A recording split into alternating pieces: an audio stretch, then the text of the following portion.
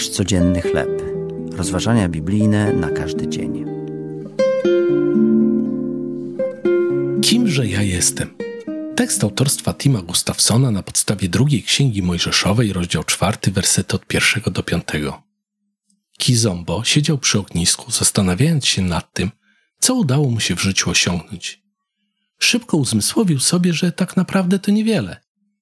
Powrócił do swojego rodzinnego domu i pracował w szkole, którą założył jego ojciec w głębi tropikalnego lasu. Kizombo ostatnio zabrał się do napisania niezwykłej historii ojca, który przeżył 2 wojny domowe. Kimże ja jestem, żeby próbować to wszystko robić, myślał. Obawy Kizombo przypominają nam trochę rozterki Mojżesza. Bóg bowiem powierzył mu misję wyprowadzenia Izraelitów z Egiptu. Gdy Mojżesz o tym usłyszał, odpowiedział: kimże ja jestem, bym miał pójść do Faraona? Gdy Mojżesz się wymawiał, Bóg zadał mu pytanie: co masz w ręku swoim? Była to laska. Na Boże polecenie Mojżesz rzucił ją na ziemię i laska zmieniła się w węża. Mojżesz wbrew instynktowi chwycił go i podniósł. Ten ponownie zmienił się w laskę.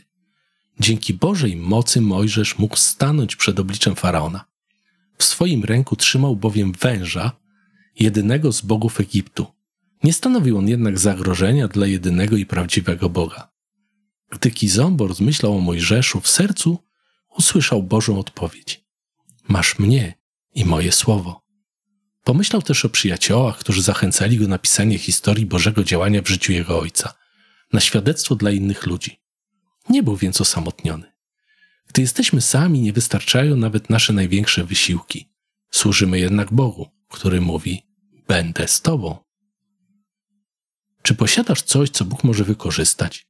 Czy czujesz się przez to zachęcony, że Bóg może używać ciebie do swojego dzieła? Ojcze, mając ciebie nie brak mi niczego, niezależnie od sytuacji, w jakiej się znajduję. To były rozważania biblijne na każdy dzień. Nasz codzienny chleb.